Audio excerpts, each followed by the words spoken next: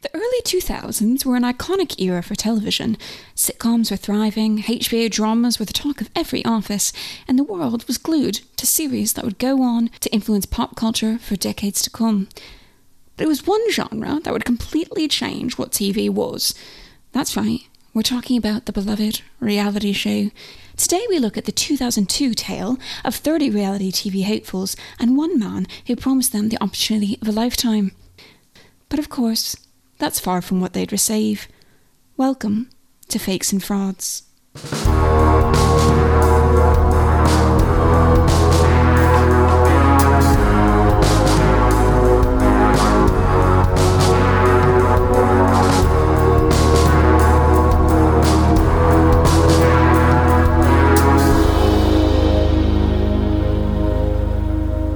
Hello there, how wonderful of you to join us again. For today's reality TV themed episode, we are joined by a wonderful comedian and writer who is absolutely smashing the London comedy circuit recently. He's also working on his upcoming show for Camden Fringe, and if you're lucky, may just be doing a show near you very soon. It is the one, the only, Dammon Bhamra. Hi, welcome to the show. Thanks for coming. Thanks for having me. What a lovely way to spend this very warm evening in London town. We are here today to discuss, I know you're not supposed to choose favourites, but this is definitely my favourite case that has been on the programme. I am obsessed with this case, and even though I have been researching it for the last week or so, I don't think this is the end. I don't think this is the end of our journey, me and this case. I think we will go on to have many more nights together. Wow. I don't really want to unpack that. I think I'm going to leave that to you in the case. Sounds like you have the kind of relationship I shouldn't really be interrupting, but I'll do it for an hour. It's just one of these stories that there are so many layers, so many routes to explore. I don't know how I hadn't heard of it. And maybe you have because, you grew up here. But honestly, watch this space. I could be directing a documentary. It's a great one. So now that the bar is extremely high, I would like to know. 2001, right? Where were you? Oh, that's a good question. 2001. Well, given that I was 8 years old, I would like to think I was either in a park somewhere being supervised by an adult, but having loads of fun at the same time, don't get me wrong, or at my parents' house, or just just generally under someone's guidance. I think in school I basically was messing about, doing things I couldn't really tell you about because I don't remember that far back, but I'd like to think perhaps I was eating an ice cream or maybe cereal. It depends on the time of day, that sort of thing. Living your best life, sounds like. Just didn't know what the future had ahead of him. Not a care in the world. You didn't even care about those grown-ups lurking over you. You were like, listen, you can't control me. At this point I was used to it. I just thought, look, they're going to be here. I know that now.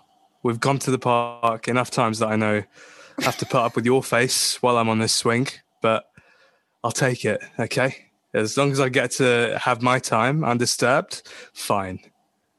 That was my attitude. Towards it. Very healthy, I would say.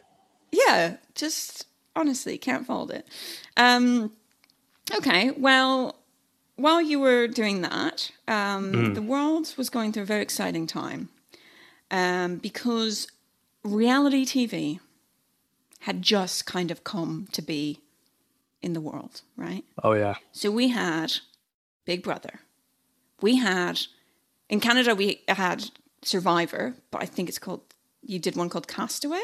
Okay. Did you? Yeah. Was that your work? Me, Passy. Yeah, I just, in my early days as a producer, very busy 8-year-old. Yep. Yeah. But there was like one called Castaway here, right? Yeah, I think so. A long time ago, though. It's not really been a thing for a while, has it? Well, Survivor, I think, is still going. I think it's on like season 89 or something. Wow. Yeah. Well, apparently it's the magic number, you know. That's where like Fast and Furious is up to as well, isn't it? Obviously, Yeah, that's exactly. what you got to do. I think that's particularly when things really kick off. I like to come in on the 89th season once the characters have been developed.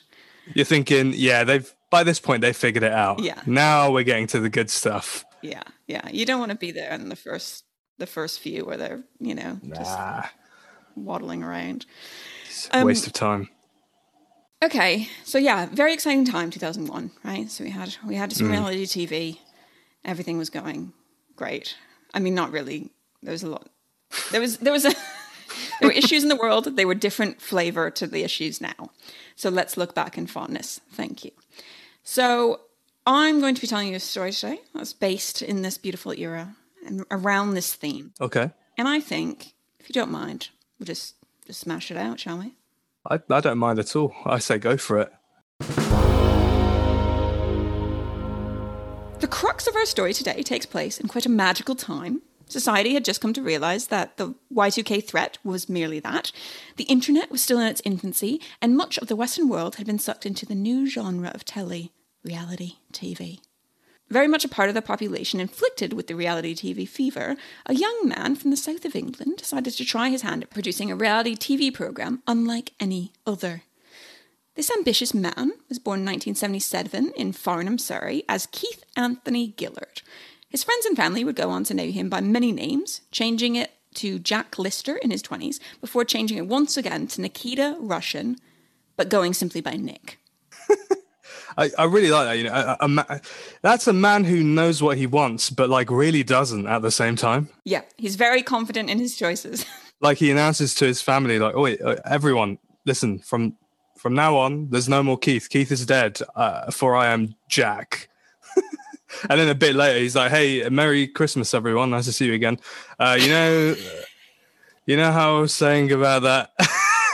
Do you remember that Jack stuff I was talking about? No, I don't know I don't really know what I was saying that day because I obviously meant to say Nikita, but little admin error there. But definitely Nikita. But obviously, you guys are family. Call me Nick. It's fine."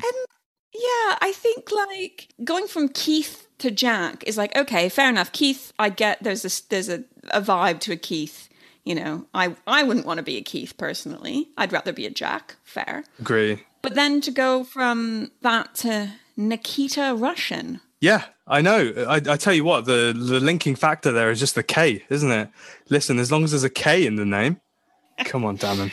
I've said on this show before that if I can make it nearly 30 years under Glennis, then no one has any right to rebrand. No. If anyone's rebranding here, it's me, and I'm not going to do it because I think it's weird. So the dramatic name changes may have been an indicator of this young man's affinity for theatrics, but it's likely that those around him would still go on to be taken back by just how far he would take things. In 2002, at age 25, Nick Russian, that's what we're calling him now, he wants to be called that, fine, get what you want. Yeah. So Nick Russian had dropped out of Goldsmith University, where he was studying English, and began working at the Piccadilly Circus branch of Waterstones, a popular chain of bookshops in the UK. This, he decided... Yeah, big up Waterstones. Big up Waterstones. So he decided at this time, hey, no better time like the present, working part-time, dropped out of uni, gonna be a TV producer. So Nick, his leather jacket and his rollies, got to work taking out ads in various entertainment magazines and newspapers, looking for, quote, characterful, resourceful and energetic people to apply for the chance to, quote, raise their profile and potentially win an impressive £100,000. Wow. He went on to email out thousands of applications and start this audition process. 100 grand in 2002 as well. That's like £50 million in today's money. Yeah. It's not really, but it's a lot. Let's go with it. Yeah, big time. Also, characterful, resourceful and energetic people. That was the quota, was it? AKA people who are up for anything to be broadcast on live TV, basically. Yeah. And did he even need to say it? Because if you're going to apply for a reality show, you're probably going to have those anyway. You're going to, yeah. I'd like to think someone, you read that and thought, you know what? I'm pretty characterful. Yeah. Resourceful. Yeah, why not? I've definitely got the energy. You know what? That 100 grand is mine. Yeah. And they all had that exact same thought process. Exactly. So he gets all these applications, of course. And after gathering those who made it through the initial audition phases, a group was gathered to perform a task that would determine whether or not they would secure a spot on the show. Nick Russian, alongside a crew of cameramen and production assistants, briefed the group of hopefuls with one simple yet admittedly comical task: make a cake. But this wouldn't be a Great British Bake Off situation. These folks would need to gather all the ingredients and tools by knocking on the doors or approaching unsuspecting people on the street and relying on their goodwill to help them out. And of course, they need to find a way to bake the cake and return it back to the meeting point. And all of this was to be completed in 1 hour. Sorry, what? 1 hour? It was kind of plausible up until then. That's crazy. Oh my gosh, can you imagine that? Yeah. Trying to literally, so you've got nothing. You have 0 ingredients of the cake. So you have to literally get all the ingredients and bake the cake and like come back in an hour with a cake. Yeah. That's surely an impossible task. Surely. Well, you obviously would not make it on the show. You're not very resourceful, are you? I'm realistic. Okay, well, take your bad attitude elsewhere, because these guys are going to make it happen. Oh my gosh! Well, look, color me intrigued. This guy's onto something. Hold on to your pants tightly. The team were filmed as they rushed to complete the task, fueled with adrenaline that came from knowing that they were in the final stages of the process, and their actions could determine whether or not they were chosen for this mysterious new programme for one of the UK's biggest broadcasters, Channel 4. Following these final stages of the audition processes, many waited in hopes that this would be their chance to experience a once-in-a-lifetime opportunity, a year-long project that may end with a sum of money in the bank that many could only dream of having. Have you ever signed up to go on reality TV? I've never signed up to it, no. Why not? Oh, it's a good question. It's a very good question. You know what? I think if there was a reality TV show that I would sign up to, it would be The Apprentice. Right. It's one of my all-time favorite shows. Like, it's an OG one as well. That one's been going for ages, hasn't it? It's yeah. I think I would be great on it. Like, I mean, I know. Look, did I display some sort of doubt when talking about the cake task? Sure, but you know, on The Apprentice, all the tasks they do, right? They seem fun. I'm not gonna lie, and it doesn't look that hard. Like Lord Sugar goes, right. I'm going to give you some bacon, lettuce, tomatoes, and bread. Now, I need you to go and sell it. I don't know how, but just go do it. And then everyone comes back like, we juggled the bacon and bread and we didn't know what to do with the lettuce. Guys, why is everyone so useless? Like, and Lord Sugar's there, like, shaking his head like, what are we going to do? I think I'd smash it, honestly. But you can't even handle the pressure of a cake. Listen, that was 1 hour. That's an impossible task. Okay, if that was on The Apprentice, I would reassess. But on The Apprentice, they would say, make a cake, right? Buy all the ingredients.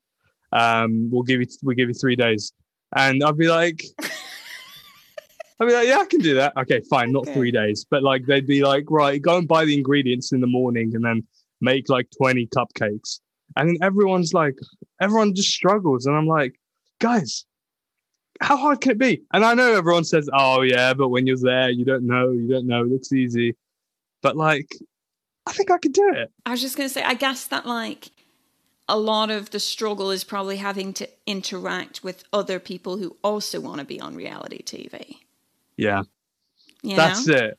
I think that's it. Yeah. Because you like always Greg, who's been out of work actor for like 40 years and is still waiting and just, you know, wants all the airtime. And then there's like Lucinda, who's like having a fucking breakdown every 5 seconds. I know. And they've all got to come in with like a ridiculous quote to like promote themselves as well. Yeah, these like weird slogans and stuff. Yeah, like super silly. Yeah, like I've pretty much reinvented the formula for air. I'm gonna change the world. What? Like, just calm down, Brad. Like, you know, you're a small business owner, and I respect that. Just calm down a little bit. I like you more. If you're realistic. I think realism is my thing. I'm realizing this now. What doesn't make for good telly, though, is it? It doesn't. Maybe that's why I've not made it on reality TV so far. Would you go on reality TV? 1,000,000%. Yeah. What have you applied? Yeah. Yes. What did you apply to? Come on. I think the better question is, what didn't I apply to? There's been a few. What's your favorite one? Which one would you like most want to be on? Oh, how do you choose? There's so many good ones. Like back in the day, Big Brother, 100%. Yeah. I don't think it even exists now, and if it does, it's probably shite. Hunted. Ooh, that's a good one. See, I don't think I'd last 10 minutes on Hunted. They'd be like, you seen that guy? He's, brown guy, big beard. They're like, oh, that guy. Yeah, he went that way. And then 15 minutes later, I'd be like, oh, shit. I guess I've been found. Also, can you imagine me like knocking on people's door? Hey, you guys, can I just come in for a bit? Yeah, I don't think so, mate. In fact, actually, I think on one of the most recent versions or recent series of Hunted, there were a couple of brown guys. Yeah. And when these kind of hunters, I should probably explain for the international listeners. Basically, there's this program called Hunted, and there's like all these pairs. Sometimes they're single, but mostly pairs of people who kind of have to try to like evade this like professional, state-of-the-art team of like hunting agents. I don't know, what do you call them? Like spy sort of things. I don't know. And then these people have to like try to evade CCTV. They can't use their bank cards. They can't use their phones and stuff, all this stuff. And they basically have to like reach a certain point, and then they might get some dollar bills. But yeah, so these hunters go around the country, and sometimes they'll go up to members of the public and say, have you seen this person?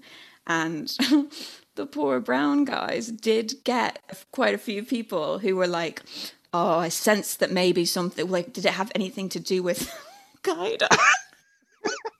Oh, no. Oh, God. See? This is it. This is exactly what I was afraid of. And it's like, oh, my God, you've just outed yourself as a racist, and they're not even criminals. So, like... No, it's actually for a Channel 4 thing, really. Yeah. Oh, okay. Oh, so, yeah. No, that's sorry. Slip of the tongue. I meant to say Channel 4. Okay, yeah, that might come with a few complications for you, but not for me. Yeah. So not for you. Is that the one? Time. That would be a really fun one. So we've decided we're going on Hunted. Great. Nice. Right. So one of these contestants is quoted as saying, I don't think I slept for about 48 hours thinking that I was going away for a year, anywhere in the world, all paid for, and getting to meet people I probably never would have dreamt of meeting. So, obviously people were very excited. After informing the successful candidates, they were told they had just 1 month to make arrangements to be away for the full 12 months. This would mean giving notice at your work, leaving the lease on your flat, and saying goodbye to friends and family. Wow. When the day came to start their new adventure, 3 teams of 10 were instructed to gather at various locations around London, where they were told that they would finally be provided with all the information they need to get started on this year-long adventure. So when they arrived, they were greeted by a camera crew and a woman named Lucy, who was employed to co-host the show. Lucy herself was not aware of the premise until just moments before she had to make the announcement to the teams. So what is their challenge? Well, their challenge is to basically make £1 million. Simple as that. They have empty pockets. They're starting completely from scratch. And they can do anything they want. They can make this money any way they choose. Oh my gosh. That's right. Oh My gosh, that's ridiculous. They had signed up to a show where they could potentially win £1 million, split amongst them, of course. The only catch was they had to make that money. This guy's a genius. Yes, there are very much two sides to the coin, and that is one of them. But let's see what pans out here. Because that's like, I remember one time I went to a joke writing workshop, and it was like a drop-in thing. You know, you could, like, anyone could join, and they had different people running it. And one time I walked in, and the person running it just said, write 10 jokes, and then we'll go through them. And I was like, write 10 if I could just write 10 jokes, I wouldn't be here. Like, oh yeah, just the thing you want to do. Yeah, just do it, and then we'll be done. Oh, thanks. Okay, that's how it works. Cool. Amazing. Yeah, and I think that one of the contestants had a kind of similar reaction, and she's, seen in this documentary, responding to this sort of announcement, saying, if I wanted to make $1 million, if I thought I could make $1 million in a year, that's exactly what I would be doing right now. I wouldn't need to have given up my flat and given up my job and do all those things. I would just be doing that. So the reactions from these individuals were mixed, but obviously confusion was present throughout them all. Here they were, standing with giant rucksacks full of their belongings, needed for a year, expecting to travel the world, completing tasks, having all their costs covered by the production company, only to realise that the programme was obviously quite different from what they had signed up for. So on top of learning that they'd have to earn their own cash prize, they also found out that their promised accommodation, food and spending money didn't exist. Many, of course, were very angry. They dropped everything for this all-expenses-paid project that would boost their profiles, give them the chance to win all this money. Producer Nick Russian had much to answer for. Classic Nick. This would be a good time to change your name again. Get back to the registry office. Yeah. Hello, guys. Me again. Yep.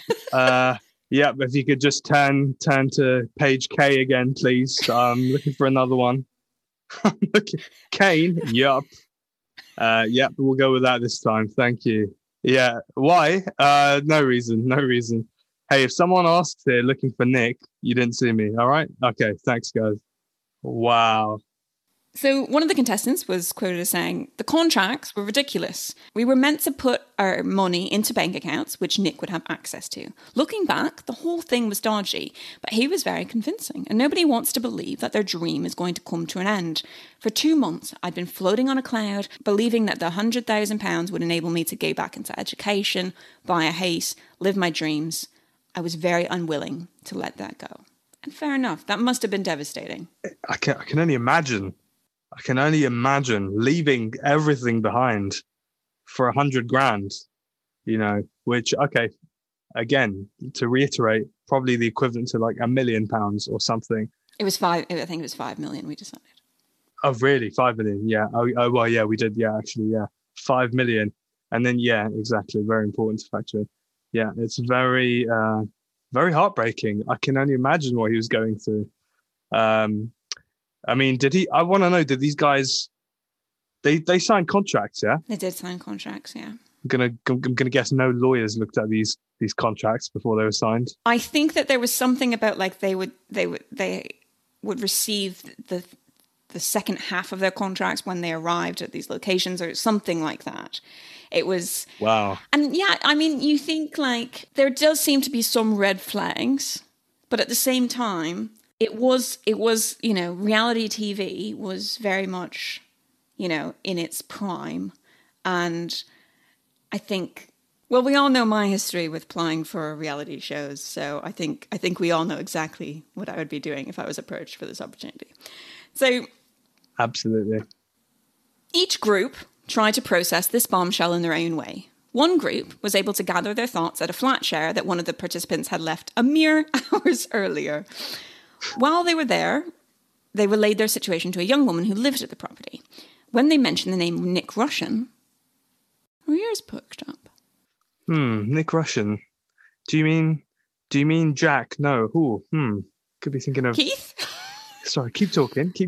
Nick Russian. Okay. So, in a strange coincidence, this woman worked with a man, the same unique name, at a bookstore in central London. After describing his appearance, they were able to confirm that this had been the same man. If the group needed any more proof that this well-to-do producer was anything but, this was it.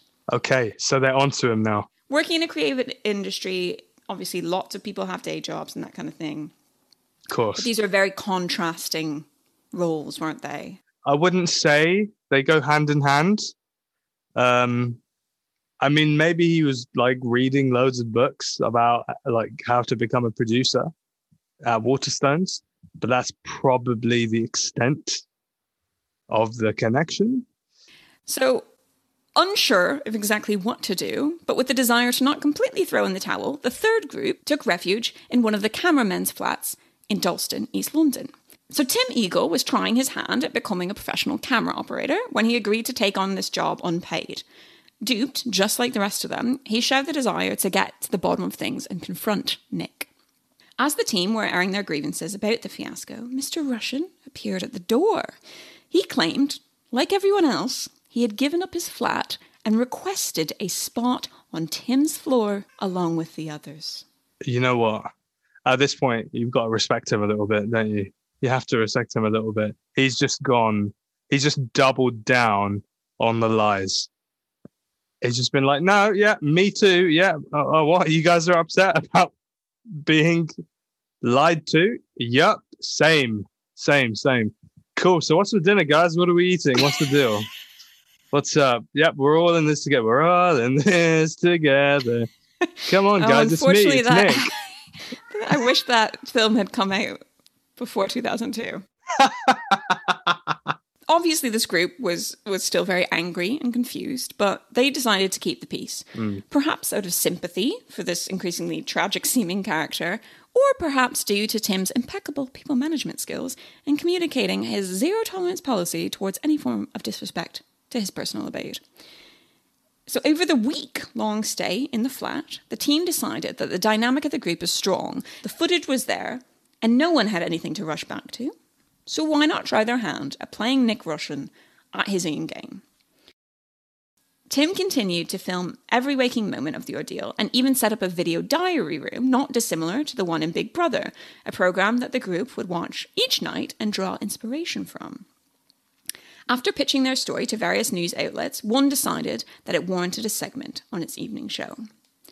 So Nick, still staying with the group, was not made aware of the group's canoodlings with the press and was caught off guard when the news crew showed up to the flat. Oh.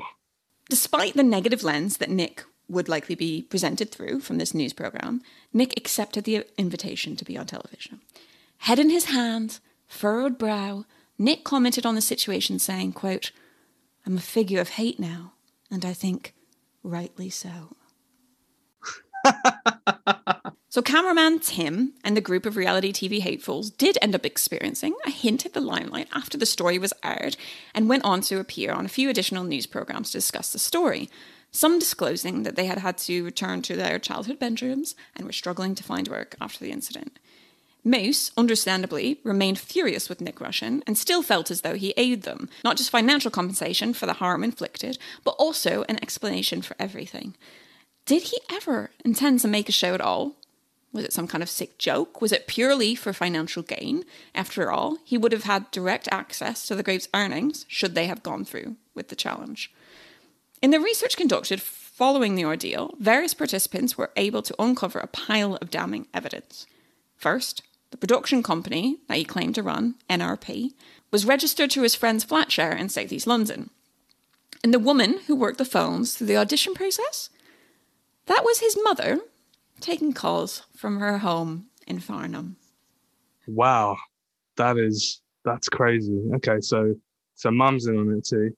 Well, we don't know for sure if Mum's in on it, but Mum was definitely somewhat aware of what was going on. Perhaps he was lying to her as well. Yeah. So Daniel Pope, another participant, managed to find Russian in a flat share in Richmond after filming. Accompanied by a TV crew, he confronted Russian on his web of lies and conniving behaviour. Nick didn't really have much to say for himself, and eventually Pape and the crew left, perhaps aware that this man had nothing to offer them. Miraculously, it turned out that despite the trouble Russian had put these 30 reality TV hopefuls through, he had not actually committed any crime. There was, of course, always the option to sue Russian for his hardship that he caused the group, but ultimately they decided not to take this route as it would cause even more financial strain on the group than they had already experienced. Reflecting on the experience, one contestant stated, quote, "When I discovered that things were going wrong for Nick, I was sympathetic at first. I thought he'd had a wonderful dream of being a TV producer and it had all fallen apart for him. I actually felt sorry for him. But now I've pieced the story together, I realise he was a con man. He had a fantasy of making something happen and he abused a lot of people along the way. It's fine that he put his own life on the line, but it's unforgivable that he hurt so many people. It was awful losing that dream. I got depressed. I wish I'd never known what it felt like." Wow. God, I feel bad, man. I feel bad for Debbie and the rest of the crew. Because, yeah, man. Yeah, they've just dropped their whole lives. They've dropped their whole lives for this. It's not, yeah. I mean, and that kind of feeling of being so excited about something that easily could have been an absolutely life-changing experience. Like that's kind of hard to quantify, you know? Yeah. God, they should have just gone on The Apprentice. That's the mistake they've made here. Oh my God, that's what they should have done. They should have The Apprentice should have came in and swooped them up like a little injured bird and then yelled at them for not making cupcakes. Good enough.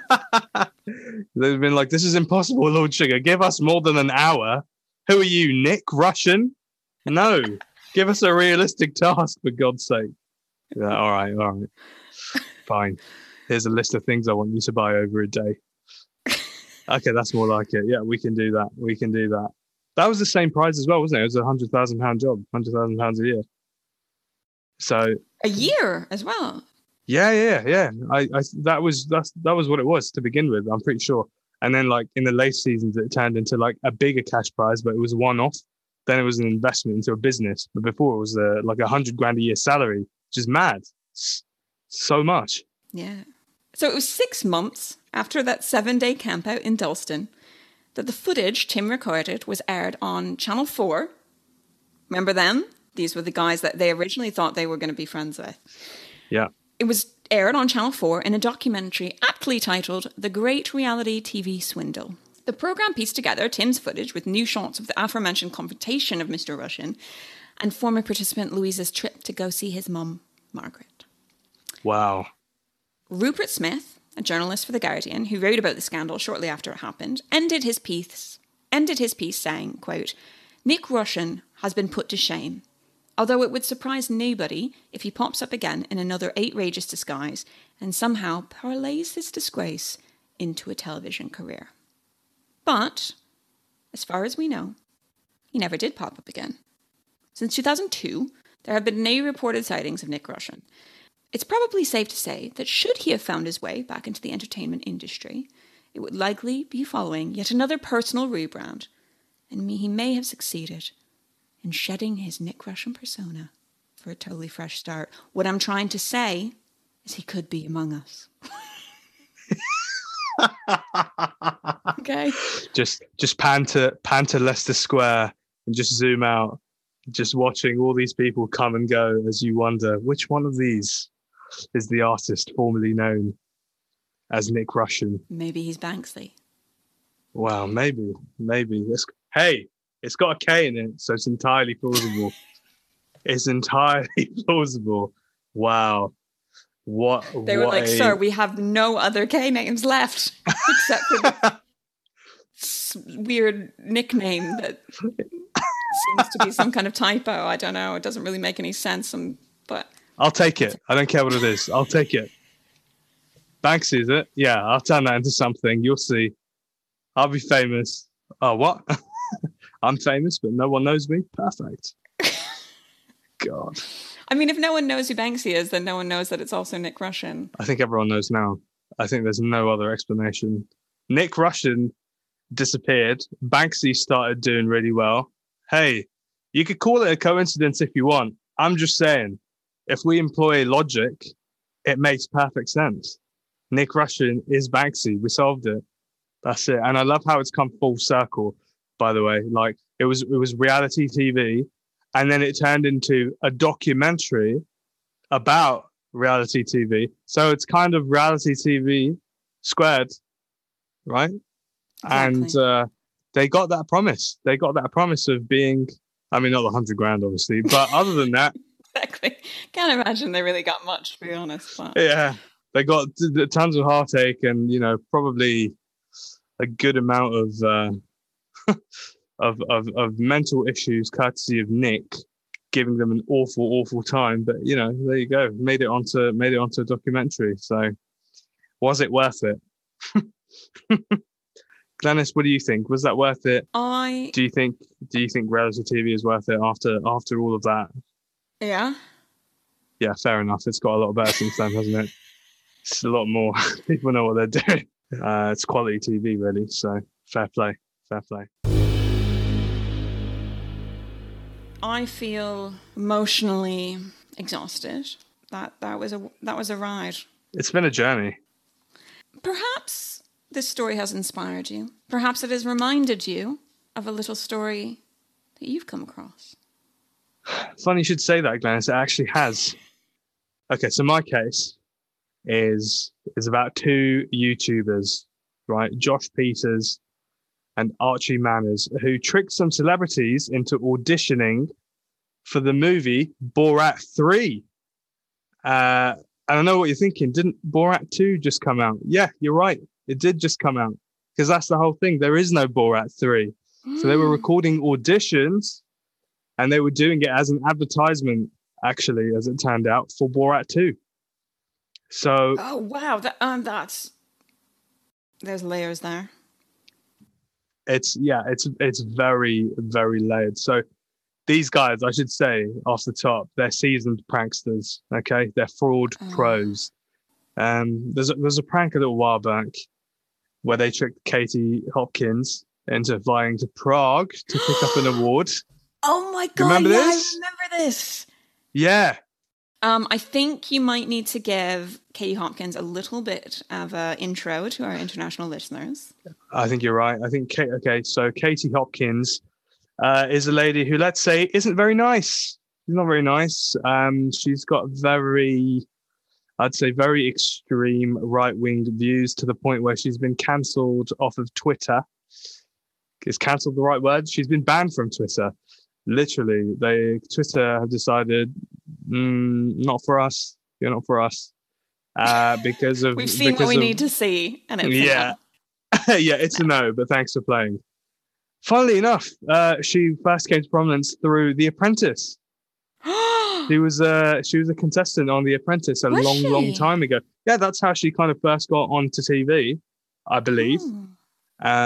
And it was through that then she started getting other opportunities and became like sort of quote unquote TV personality. And she was terrible. And then so she's been pretty bad with, you know, espousing a lot of racist views, a lot of extremist views, and now she's been, you know, kicked off of Twitter, which is where she sort of did a lot of her, you know, baiting and hating. So so she's just an awful person. So basically they flew her out to Prague to pick up an award, which I can't remember what the full name of the award is, but when it gets abbreviated, it spells out CUNT. So listen, these guys, they smashed it. And there's quite that famous photo, isn't it, where she's sort of smiling and accepting that award, and there's that lovely phrase behind her, which of course in the UK we use in a much different way. I mean, it's almost like bitch, you know. It's like similar to that kind of level. Pretty much. So she went to accept her bitch award. Exactly. So obviously these guys, they know what they're doing. It's a really clever pranking, I would say, really entertaining pranking, and so they had a lot to follow, right? They had a lot to follow. So when I first read up on this particular case, I thought they would be getting some like sort of smaller celebrities and people a bit more local, right? But no, they put in an absolute shift and they got massive celebrities in. So they got Jimmy Carr, they got David Walliams, Oh David man. Spade, yeah, all massive comics and actors, yeah. They got there's a YouTuber called Jason Nash who's really big, got millions of YouTube subscribers. They got UK politician Anne Widdecombe, Anne Widdecombe, which by the way, I don't know, I can't picture in my mind the moment Anne Widdecombe receives an email being like, "Do you want to be in Borat 3?" And she's like, "Oh well, yes, this would be a lovely change to the career at this stage." She was keen. Uh, Perry Edwards, the singer from Little Mix, like proper Yeah. A-list celebrities. Yeah, Yeah. they were very very smart pranksters. They got a range of people, so that this video that they were going to make was entertaining for TikTokers and grandparents alike. Right? You've got your Anne Widdecombe there, and you've got your Jason Nash as well. So they obviously put in a shit ton of work for this because it's not easy reaching out to massive celebrities and Mm. getting a response. But they posed as casting directors and managed to set up Zoom meetings with all of those aforementioned celebrities, right? Um, and so here's something crazy. They wrote like a big section of a fake script for Borat 3 because obviously they needed people to like rehearse lines. So I mean, look, I write scripts and I know how much work that takes. So I think they really like earned the ability to pull off fraud in this instance. Yeah. I wouldn't usually like, you know, condone it, but writing scripts is hard. So if you're gonna do that, you earn it. You earn the fraud that you're committing, I'd say. So what happened was, right, they set up these meetings and they started to get everyone to like read out ridiculous bits of script. So there were times where they were getting like Anne Widdecombe to read out classic phrases like, very nice, how Borat does. And then she'd be like, very nice. And they'd be like, no, no, very nice, very nice. And it would just go, it just went on like six Oh. times. So, and here's another thing I loved, right? Obviously, they were finding all of this hilarious, but because they were doing all of this during the times of COVID, they had masks on during the auditions. So, like, they're asking like people to read stuff out, and they're just laughing, but you can't really tell because they've got their masks on. So they were really like, able to push it. Yeah, but no, I guess I think we've all sort of gotten used to making sort of funny faces under our masks um, over COVID, and I guess one of the things perhaps I have not utilized is also getting to laugh at people. I Yeah. wonder if they feel the same as Debbie. The dream. Well, I think, yeah, possibly. I think when you go into Hollywood, you think this is all, going to the Oscars and stuff is great, but I'll know when I really made it, and that's when I'm in a Borat film that is, at least past Borat 2. That's when I'll know it's happened for me. And obviously, since it didn't happen for them, it must be truly, truly heartbreaking. And, after they're done being annoyed for about 10 seconds and moving on to the next script, I'm sure that was a heartbreaking time in that interval in between. Well, I mean, as I said earlier, I like to come in on episode 89 because that's when I know. And there's a similar approach. They were like first two finding their feet. Yes, okay, they sold out blockbuster hits. But in terms of the sort of creative integrity, you got to wait till at least 3, I say. Oh, absolutely. Absolutely. Yeah. 3 is where, perceptions of society will be shattered. 1 and 2, it's just fun and games. 3, that's what it's about. If Harry Potter has anything to do with this analogy, then 3, 3 is where it gets spicy. Things get flipped on their head. Lord of the Rings, 3. That was the big one, wasn't it? I think. There's 3. Yeah, there's 3 films. Yeah, it's a trilogy. I was right. It's a trilogy. Big time. Trilogy, yeah, well, hey. Trilogies, exactly. Why are trilogies so big? Because the 3rd one, that's the big one. That's the big one that you exit on. Okay, well, what a lovely time we've had. You had a nice time? I've had a nice time. I've had a lovely time. Yeah, I've learned a lot. Moral of the story is change your name as many times as it takes to become successful. That's what I'm taking from this. Cool. What are you going to go for after this? What are we... I need to find the consistent letter. I think I'm going to keep the M. Yeah. So maybe, Michael. Yeah, something like that. It's going to be hard to pull off, with the way I look. People are going to be like, Michael? I'm going to be like, yes, Damon. Who's Damon? He's gone. Michael. It's Michael from now on. And then it's going to be Christmas. And I'm going to be, hey, guys, you remember me? Forget about Michael as well. I'm going for Matthew. And then that's the one that I'm going to be infamous for, if this story has taught me anything. Yeah. Big time. His 3rd one was a little bit more spicy. Yeah. Maybe. Was it? Was it?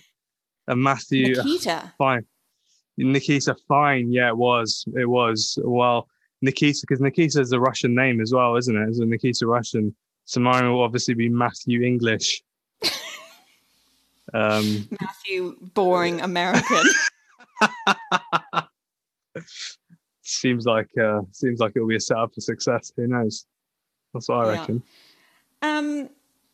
If the listeners have decided that you are the most wonderful person and they want to find you on the internet to tell you in various ways, where should they go? Well, there's probably 3 locations I would send them. Number 1, Twitter @DSBamra, or Instagram and TikTok, where it's damon.bamra. So DAMAN. How do we spell Bamra? Bamra is BAMRAH. So that's BAM for Michael, RAH. Or Matthew. Or Matthew, yes. Yes, and of course those will be in the show notes as well. So, do what you need to do there. If you have enjoyed your time with us today, please do like the podcast. That's not a thing.